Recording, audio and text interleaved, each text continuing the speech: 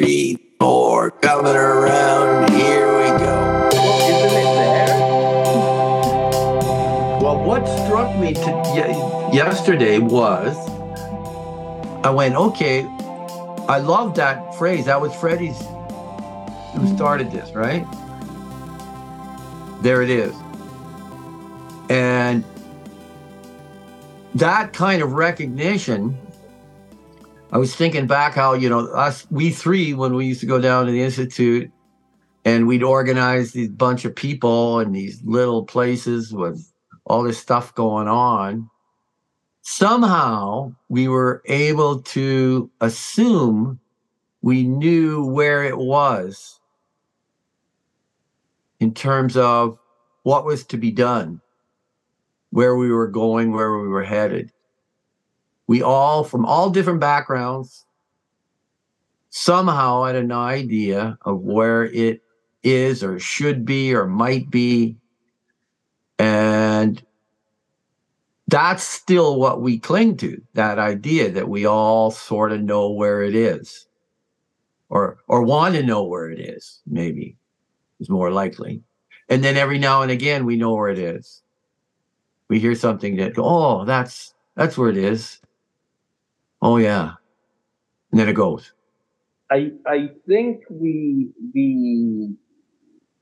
find where it is or get shown where it is or a set of circumstances, there it is. And then we think we got it. And then we get seduced by something. And then we think we still have it, but we haven't. It's gone. And then you're just so involved. Because even though you say, that was that, there's that. I know with you and with me and with Jim, there's been times where the switch has suddenly been flipped, where you're just totally overwhelmed and at the whims of the material world and the outside world. And you're just like, and then suddenly somehow it flips, and suddenly it's almost like you I don't want to say gain, but you realize that you have the power within you. That's right. Mm-hmm. Right. It's just, and that's why that title, there it is. And here today, gone tomorrow, whatever cliches. For me, it requires blocking out a lot of things that would be sort of under the category of self-doubt. Well, the head, The head. Oof, cut it off. I was thinking about how, like, when I wake up in the morning, I think I know where I am. Like, I just assume I know where I am. I know there's this certainty I bring to it. And it's that certainty that I think he kind of, if you get rid of that, then there's all this stuff going on.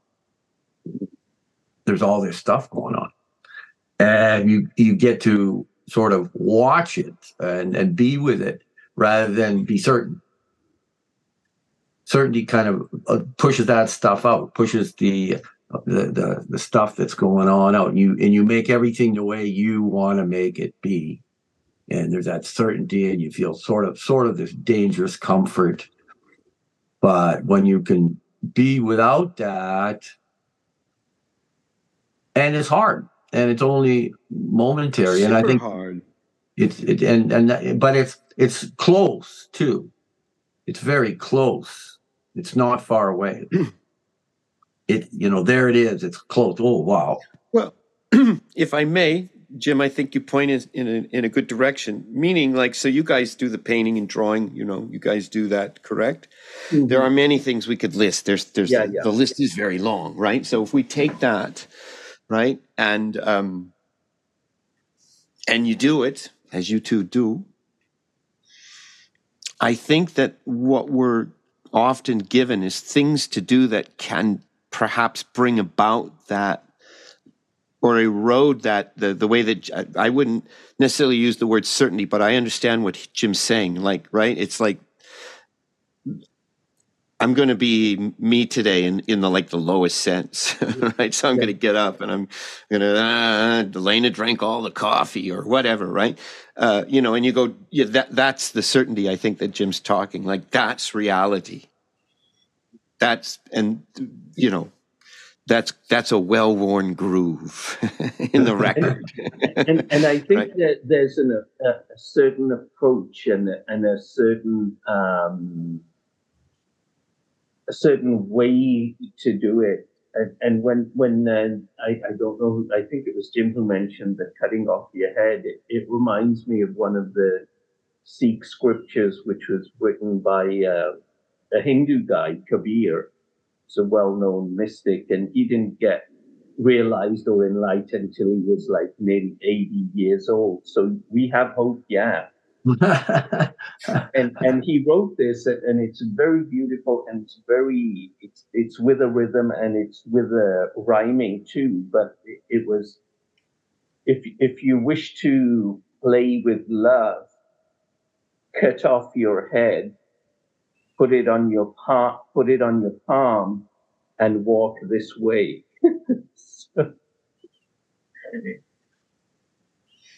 Well, yeah. Yeah, I mean, even, when you're drawing, like I think one of the reasons we have this list of things we could do is that it's possible that by accident, by drawing with a pencil and shading or whatever, painting, whatever you're doing, the possibility is that your head does fall off or is cut off. Well, it seems such a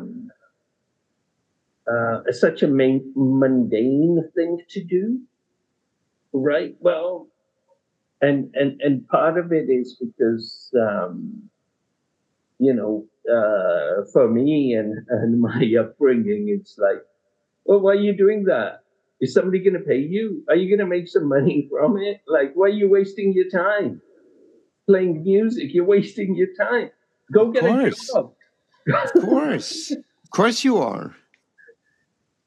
But see, that's the thing. You can buy that, right? That's what that's what's really interesting. Is like that's a groove, right? And that's why I say to you need to be who you already are. That's a way I like to say it. Something I didn't make that. I took that from a filmmaker from long ago, right? He would tell that to the actors. So you got to be who you already are. And the things that I feel like I need to throw off are the things you just described when you're painting and the world is yelling at you, whatever the world means to you is scolding you or coercing you or reprimanding you or making you doubt yourself because you're doing it for a particular reason. Maybe even it's an open question. And they're saying, that's not how we are. Yeah, the world's from a very young age, the world's like, why are you doing that? Yes. Supposed to have a reason for everything you do. Well, it's one of the things I like too about the pretending idea is you're not really doing it like hard on for sure, certainty. You're pretending. And so it's almost like if you're pretending, you're real. Because we are just pretending, and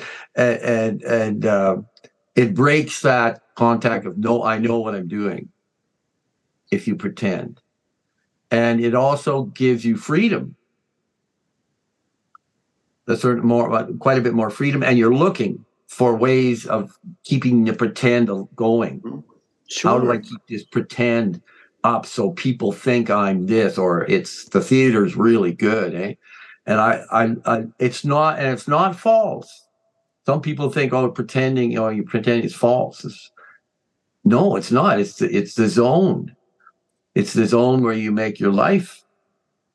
And we're never something that solid.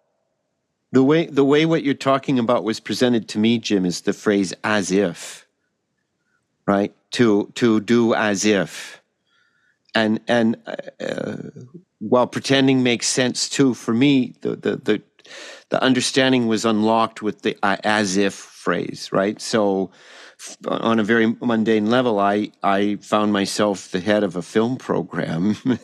I didn't know a damn thing about film. I knew a little bit, right? So I had to as if it, because my job depended on it.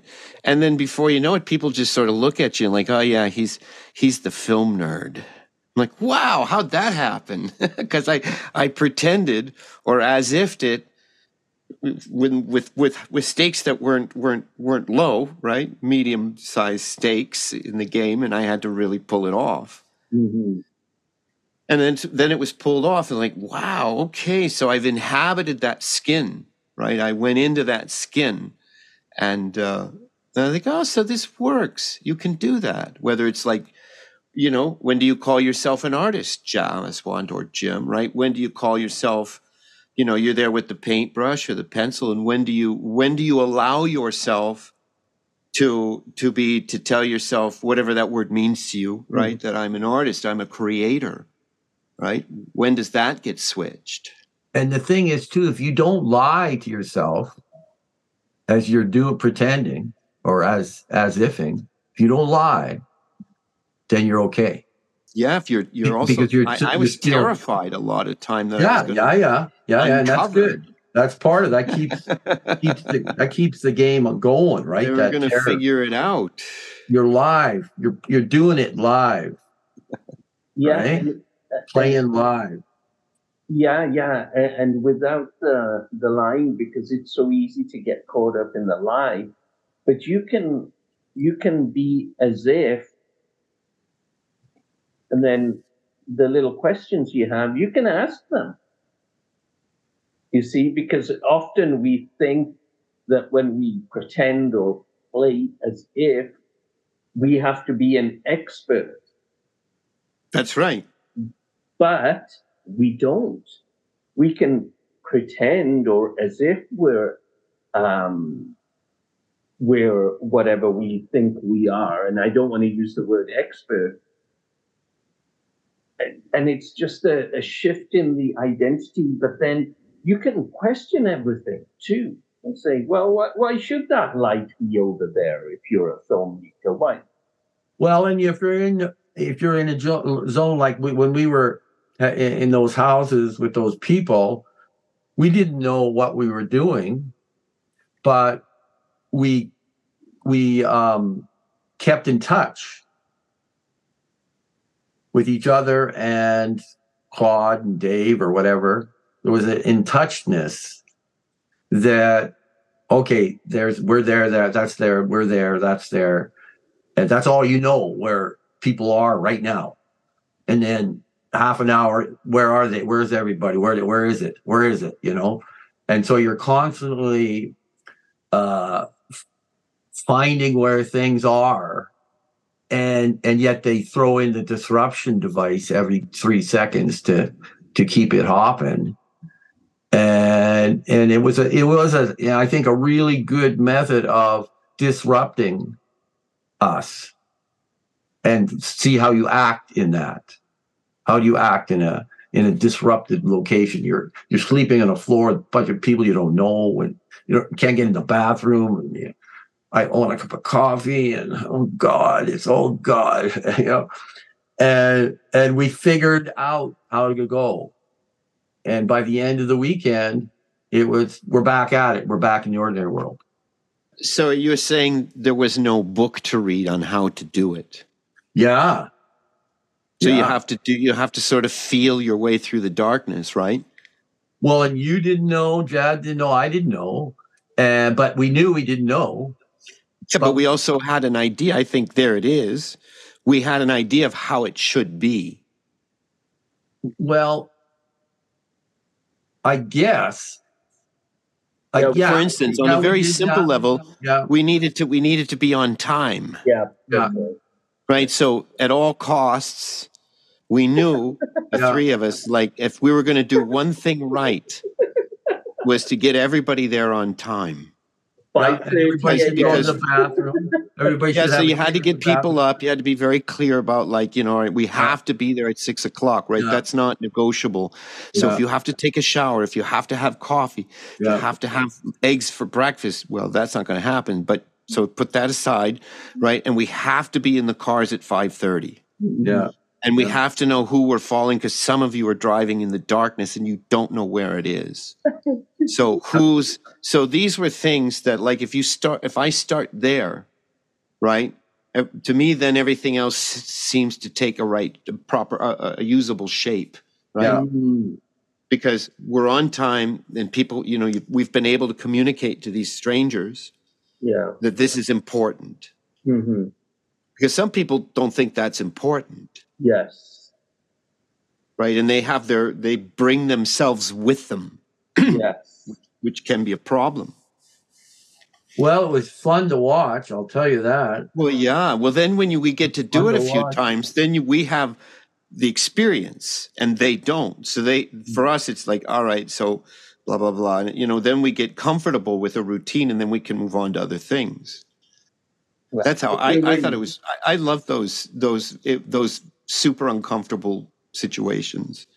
I flew in or drove from another country, and I'm not going to miss this. If we have to be there at 6 a.m., then we have to be there at 6 a.m. And that means if you want to do your forego the shower. Yeah, you want to do your prayers, you better get up at 4:30. And then and the small price to pay was like we had to get up earlier than the rest, and they could rely on us as being the alarm clock, right? And waking them up and saying, hey.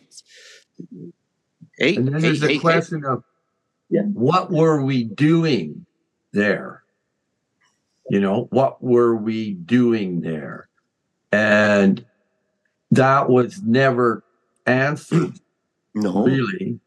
No. And we had to sort of understand that okay, you're going to be looking for what we're doing here, but you're not going to be able to grab it. You cannot grab it. It's ungrabbable. Mm-hmm. And so we had to be comfortable with that aspect too. And what you could see with people that showed up and were like, what the fuck is going on?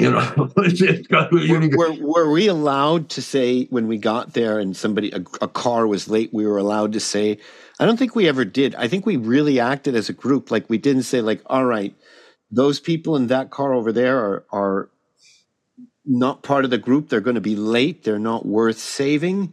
On we go. No, we never did that, right? We never said, you know what, you guys, we're going on without you. I think there was a very important point Jim made about disruption, because part of it is that when we go for a workshop, we're disrupted from being who we normally are. So, you tell me to get up at 4:30 in the morning. I'm not getting up. What for? I'm just, I'm